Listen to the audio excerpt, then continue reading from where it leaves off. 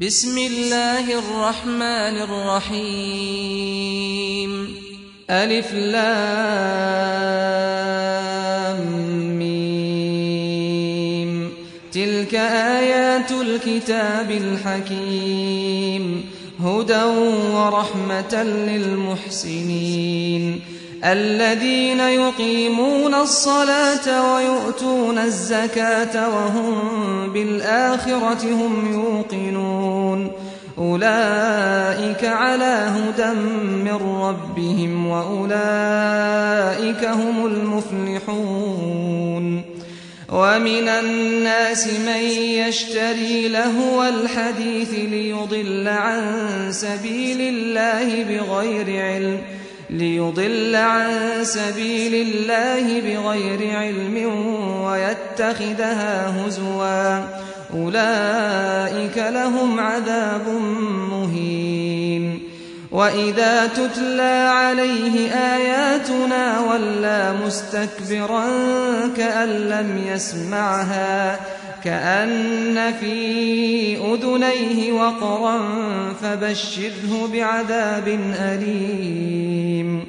إن الذين آمنوا وعملوا الصالحات لهم جنات النعيم خالدين فيها وعد الله حقا وهو العزيز الحكيم خلق السماوات بغير عمد ترونها وألقى في الأرض رواسي أن تميد بكم وبث فيها من كل دابة وأنزلنا من السماء ماء فأنبتنا فيها من كل زوج كريم هذا خلق الله فأروني ماذا خلق الذين من دونه بل الظالمون في ضلال مبين ولقد آتينا لقمان الحكمة أن اشكر لله ومن يشكر فإنما يشكر لنفسه ومن كفر فإن الله غني حميد وإذ قال لقمان لابنه وهو يعظه يا بني لا تشرك بالله إن الشرك لظلم عظيم ووصينا الإنسان بوالديه حملته أمه وهنا على وهن وفصاله في عامين أن اشكر لي ولوالديك إلي المصير وإن جاهداك على أن تشرك بي ما ليس لك به علم فلا تطعهما وصاحبهما في الدنيا معروفا واتبع سبيل من أناب إلي ثم إلي مرجعكم فأنبئكم بما كنتم تعملون يا بني إنها إن تك مثقال حبة من خردل فتكن في صخرة أو في السماوات أو في الأرض حبة من خردل فتكن في صخرة أو في السماوات أو في الأرض يأت بها الله إن الله لطيف خبير يا بني أقم الصلاة وأمر بالمعروف وانه عن المنكر واصبر على ما أصابك إن ذلك من عزم الأمور ولا تصعد خدك للناس ولا تمش في الأرض مرحا إن الله لا يحب كل مختال فخور واقصد في مشيك واغضض من صوتك إن أنكر الأصوات لصوت الحمير ألم تروا أن الله سخر لكم ما في السماوات وما في الأرض وأسبغ عليكم نعمه ظاهرة وباطنة ومن الناس من يجادل في الله بغير علم ولا هدى ولا كتاب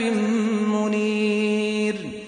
وإذا قيل لهم اتبعوا ما أنزل الله قالوا بل نتبع ما وجدنا عليه آباءنا أولو كان الشيطان يدعوهم إلى عذاب السعير ومن يسلم وجهه إلى الله وهو محسن فقد استمسك بالعروة الوثقى وإلى الله عاقبة الأمور ومن كفر فلا يحزنك كفره إلينا مرجعهم فننبئهم بما عملوا إن الله عليم بذات الصدور نمتعهم قليلا ثم نضطرهم إلى عذاب غليظ ولئن سألتهم من خلق السماوات والأرض ليقولن الله قل الحمد لله بل أكثرهم لا يعلمون لله ما في السماوات والأرض إن الله هو الغني الحميد ولو أن ما في الأرض من شجرة أقلام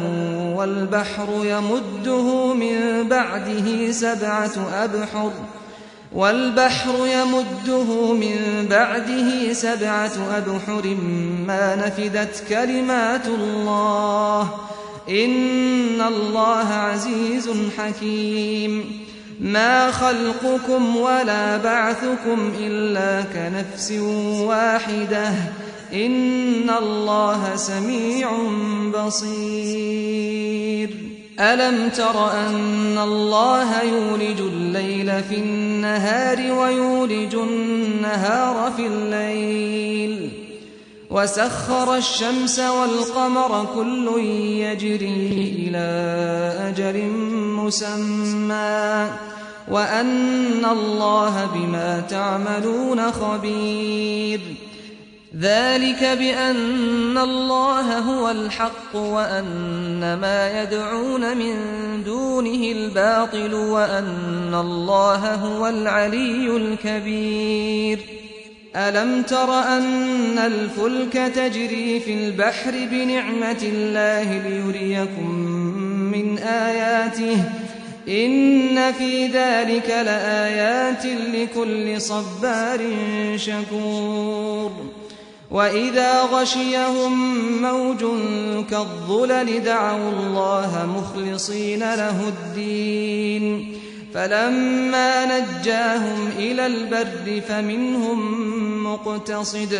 وما يجحد بآياتنا إلا كل ختار كفور